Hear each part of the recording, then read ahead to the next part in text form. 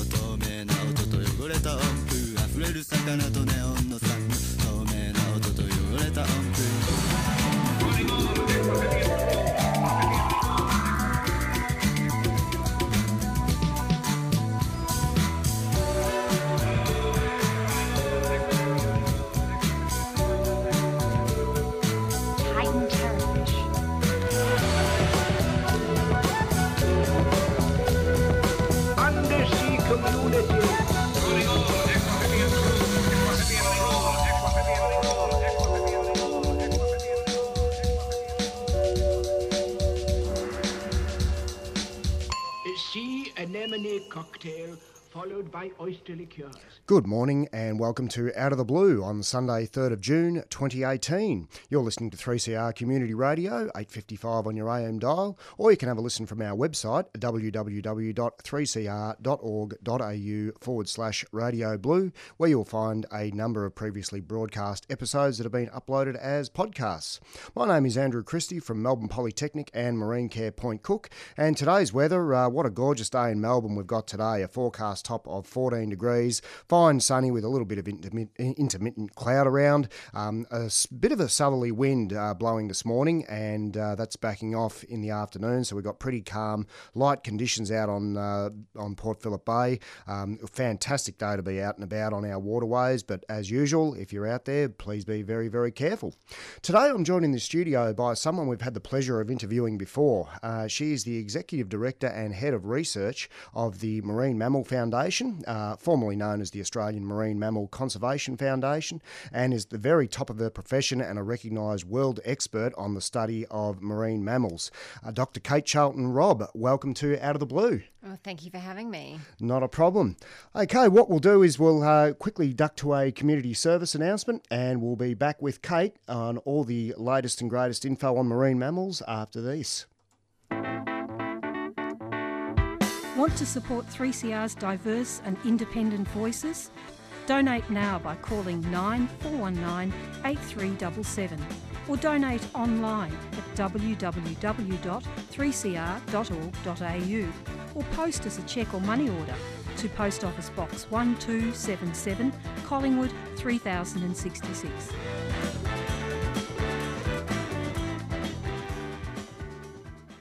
You're listening to Out of the Blue on 3CR Community Radio, 855 on your AM dial. Okay, Kate, can you tell us what's news in your neck of the woods, in your world and the world of marine mammals? Well, it has been a really interesting and exciting first half of the year. I can't believe we're in June already. Tell me about it. This year's going just like the last one. Absolutely, so quickly, and it's getting a little chillier out there on the water. But we've had some fantastic surveys. We do our seasonal surveys both in Port Phillip Bay and the Gippsland Lakes, predominantly focusing on the endangered Burranan dolphin. So, as you know, they were only described in 2011 as a separate species, and then unfortunately, in 2013 already listed as endangered. So the focus of our research is really understanding these guys a little better. Absolutely. And who was, just for the benefit of our listeners, who was the legend who found that species that was sitting on? That was in fact me. Yes, thank you, Andrew. Oh, that's excellent. It was a bit of a journey of discovery. A whole lot of things I thought at the start of my PhD. To what I ended up at the end was very, very different. So a great journey. Like some of the all-time great discoveries in science sort of starts off in one direction, goes another, and it's really spectacular stuff. Yeah. So and what has that sort of research work around the Gippsland Lakes and Port Phillip sort of been showing of late? So we're having a look at essentially the research we do is always for a purpose, for a conservation outcome, or to help with management and mitigation of threats. So at the moment, we're having a look at the population, so population viability analysis. So in particular, having a look at our calving success and, our mothers and calves and their relationships. And getting a really good handle on our numbers. So in Port Phillip Bay, we estimate there's only about 120 Burranan dolphins that call Port Phillip Bay home. Wow. And then only 65 residents in the Gippsland Lakes. So these are incredibly small populations. And so then we're also having a look at their behaviours, areas of high usage, and then what they're doing in those areas. So are there particular areas to the bay that these dolphins feed in? Are there areas that they calve in, where they have their babies? And so it's really looking at those to better protect those areas, but also the species. And I guess in a really good way with that, we're protecting everything underneath that umbrella of the Burranan as well. Yeah, right. So that's like you mentioned before in your introduction, looking at 2011 there's discovery, and then there's that rude wake up call. Only 2 years later, 2013, they were already described as endangered. Was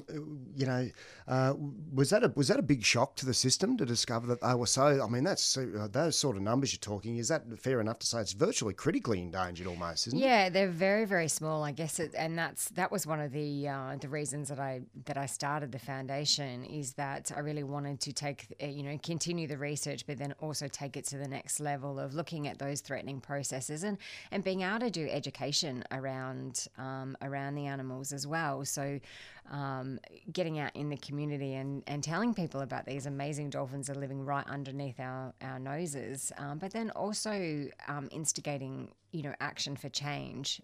We see threatening impacts from plastics and entanglements, and so raising the profile and raising the awareness and that care and compassion for people to make better choices. Yeah, right. And what are some of the key threats to those Burranans? I mean, such a small standing stock of them, if you like, at the moment. What are some of the key things that sort of cause you to lose sleep at night when you think about Burranans and their future? Or what are some of the real problems that we've got at the moment? Well, I guess the biggest threat is ourselves, is humans, and so it is really having a look at the amount of litter and waste that we're using, and the single-use plastics that are ending up in the bay, pollutants and toxicants, emerging pollutants and toxicants, as well as ones that have been in the system, say mercury for quite some time, and the other thing we're having a look at is our impact when we're out on the water, so vessel impact, and how that changes behaviour of the dolphins, because there's been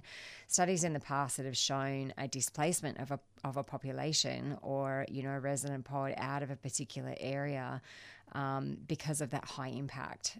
So we've been having a look at not only the dolphins' behaviour in the particular areas, but then how that behaviour changes when vessels approach the dolphins. There are regulations in place to say that people cannot approach the dolphins within 100 metres, and that's on a powered and unpowered vessel. If you're on a jet ski, it's 300 metres. Wow. And it's just that awareness. A lot of people don't know those, but then even people who do know them, if there are dolphins in the area, everybody wants to get that closer look. But it's the same as, if we were trying to get a really good night's sleep and a truck was constantly, or a car was constantly driving through our bedroom, we're not going to get that good night's sleep. So if you could imagine that, you're a dolphin, you don't actually get that choice. You need to rest, and you're constantly getting approached with boats and jet skis. And it's not only just those changes in behaviour that we're documenting, it's also, boat strikes and impact. Right.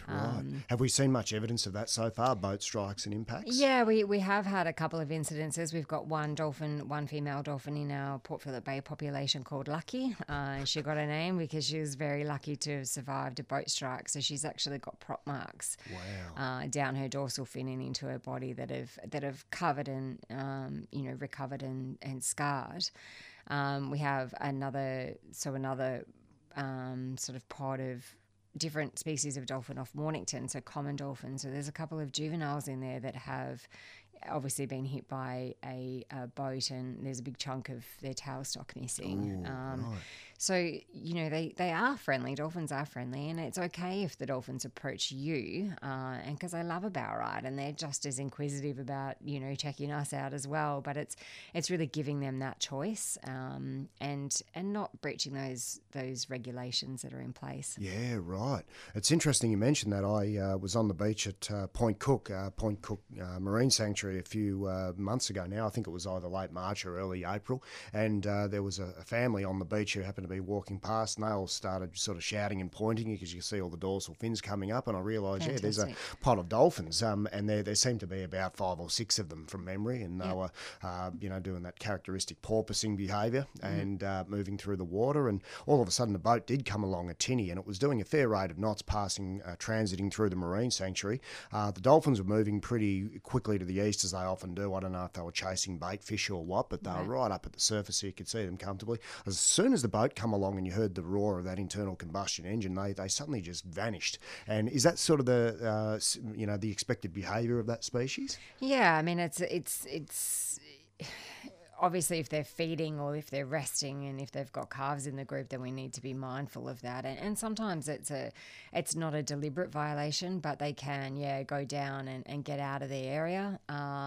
You can have things like if they were actively feeding, then they'll stop actively feeding and go into sort of a milling state where their behaviour is being disturbed, and so then they have to regroup and go on. So it's having a look at that impact, and then also raising the awareness. So we've got a booklet that we've created for the community that talks about the amazing Burranan dolphins and how we identify each of our different dolphins, but then also raising the awareness of the regulations and giving the dolphins a choice to come and interact. Yeah, right. And the same with the whales as well. We're getting more and more whales through the area now with the migration from Antarctica up north, and so it's keeping our distance from those whales as well. I mean, obviously they're much larger and much more powerful, but it's giving the choice. Yeah, right. So what's your advice? I tend to notice when I'm out at Point Cook, there's a lot of boats and armada that sit right outside the marine sanctuary. They seem to know where the sanctuary boundaries are. Yeah, which is a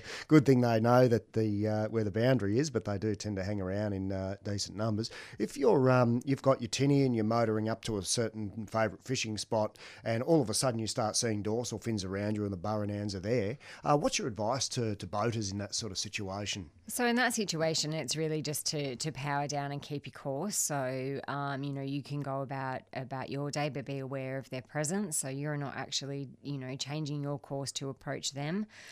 So if you just keep on your track and power down and go through safely in the area, then if the dolphins do come over, then that's their choice. But changing your course to drive into the dolphins or over to the dolphins is a breach in the regulations. So slow down and keep your course and hope that they want to come and see you. Yeah, which would be nothing unusual, would it? They're quite inquisitive they creatures. Are very. Yeah, there's a lot of times where you catch them looking up, and it's an amazing moment, just a magical moment when you get the eye-to-eye contact, and it's like, who's checking who out here? It's pretty special. But again, it's just about giving them the choice to check you out. There you go. Especially when you consider, I mean, these things are renowned for being some of the smartest aquatic animals, or smartest animals full stop, aren't they? Yeah, definitely. Dolphins. Very big brains and very highly social. The communication, obviously, they communicate with their acoustics, with their sound. So that's another issue that we're having a look at, is actually the frequency in which the dolphins communicate is the same frequency that the majority of wreck vessel motors work at. And so it can become a very loud environment, especially during summer, in those peak season when there are a lot of jet skis, a lot of boats around the areas, and the dolphins are just doing what they're doing, that sound can actually impact on their communication and their foraging activities. And so we're having a look at the sound too, but it's also pretty cool to hear with a hydrophone under the water, them chattering to each other, and their whistles and squeaks and squawks. That's and unreal. It's pretty cool. Eavesdropping on the dolphin Yeah, language. it's pretty amazing. That's great stuff. Yeah. Oh, terrific. All right. Well, we might break things up a little bit and go to a quick song here. This is, I suppose you could say it's an aquatic theme. Features the word wave anyway. This is Love Is the Seventh Wave by Sting.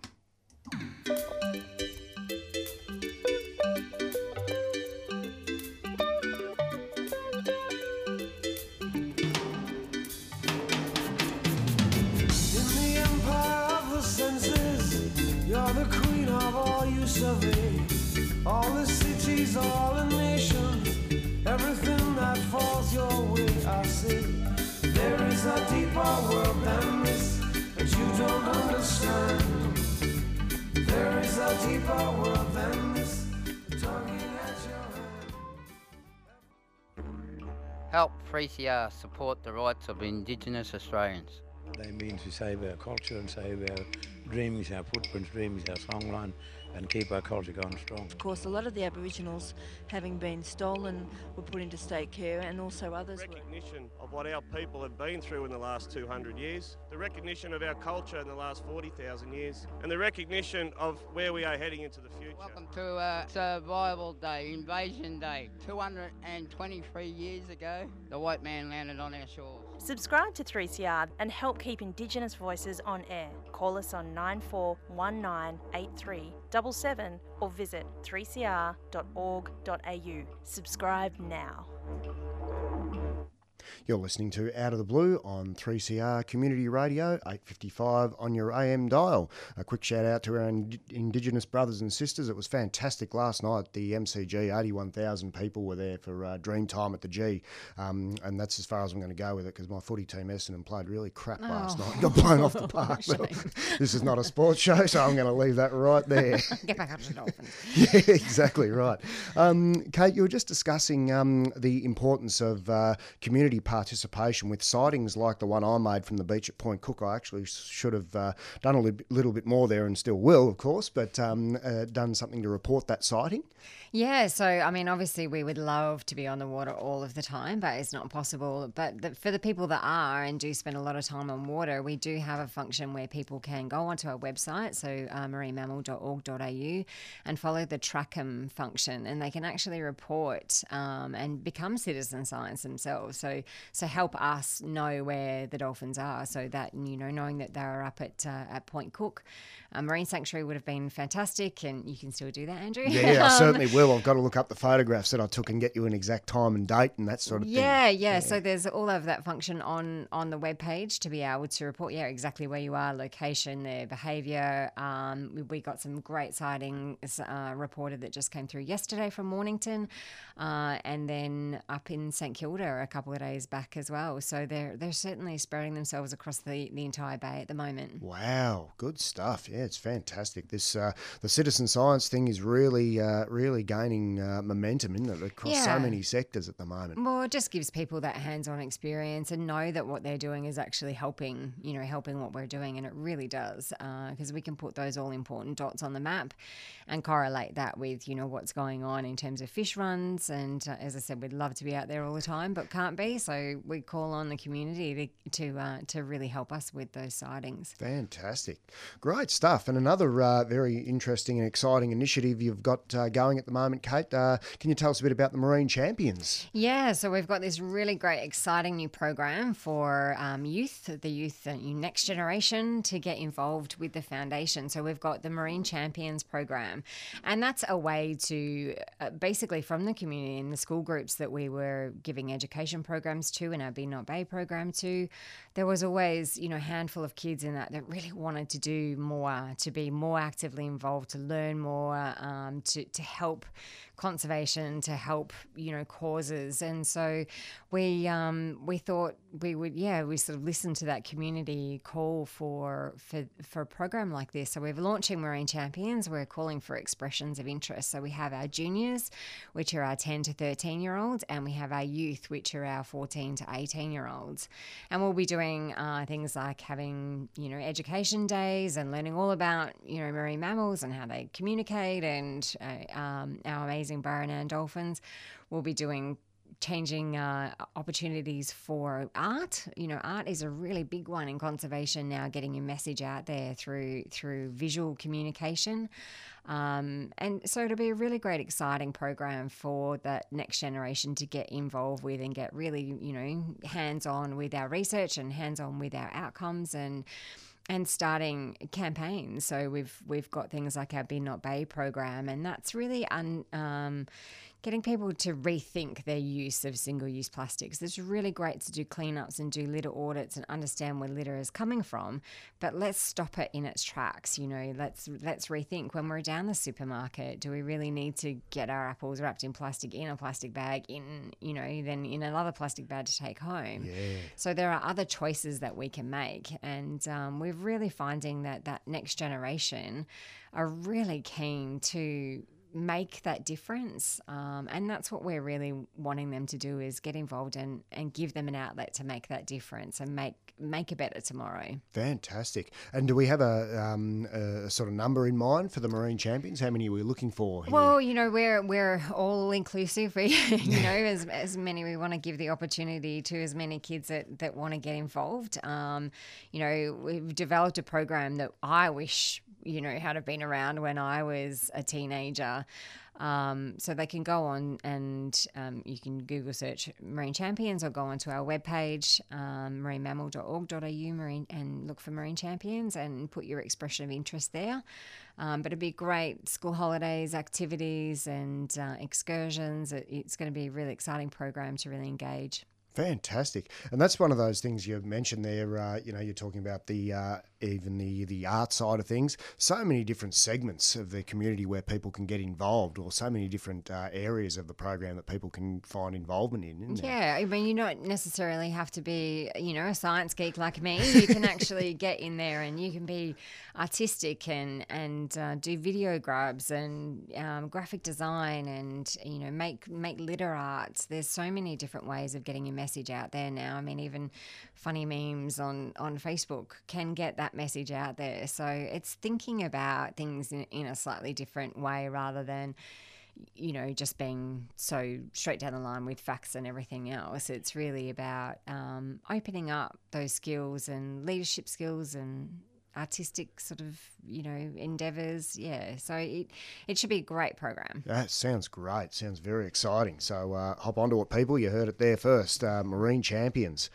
Okay, there was a couple of other little items for discussion, Kate. AMSA, the post-grad event. Yeah, so wearing my other hat and your other hat as well. Yeah. For the Australian Marine Sciences Association on the Victorian branch. We're in the lead up to the conference, which is over in Adelaide in July.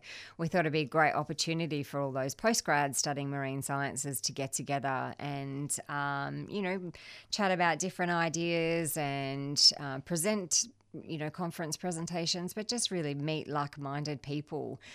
So we've got a bit of an Eventbrite page going up for AMSA postgrad. So jump on there and register your interest. And again, it's that next generation opportunity to meet. It's not just open to honours or PhDs or postdocs. We're encouraging undergraduate students to come along too and start getting a little bit more involved and hear about dolphins and sea urchins and all sorts of different, little penguins and marine protected areas, a whole bunch of different things that these students are covering. Fantastic. Sounds another very interesting development. There's lots out and about there when, sometimes people get a bit sort of hemmed in, or they put the blinkers on and don't quite realise that there's so many wonderful opportunities around there for people to latch onto. So yeah, definitely. And there's a lot of people doing a lot of really good work, and sometimes it can be a little bit overwhelming with networking, especially if you're new to the area or you are an undergraduate or an honours student, to actually sort of get that courage up to go into a room of people you don't know. And so this sort of event is really good because it's, non-judgy. You just go in there and meet like-minded people and get all marine geeky. It's great. Yeah, absolutely. Yeah, it's fantastic. And having been to a few of these events over the years, we have that jellyfish weekend and all that sort of thing. It was a similar sort of feel to it in the sense that, it's all about communications and networking, and it's some of the very best advice I've ever been given, I think, in my time at Melbourne Polytechnic. Well, the very first conference I ever attended, one of the guys there said, the key thing is to just get out and about and develop your networks. That's the absolute key. Don't worry too much about all the show bags and the proceedings. They're all great, but really make sure you develop those networks and get to know people. And that's one of the main advice that I would give in any sort of career session too, is get out and get dirty and volunteer and meet different people, volunteer on different projects. We accept volunteers at the foundation, and I know that a lot of other universities you can go in and just trial a few different things, get out there and see what you like, but meeting a cohort of people that have a similar sort of interest is really cool too. Absolutely.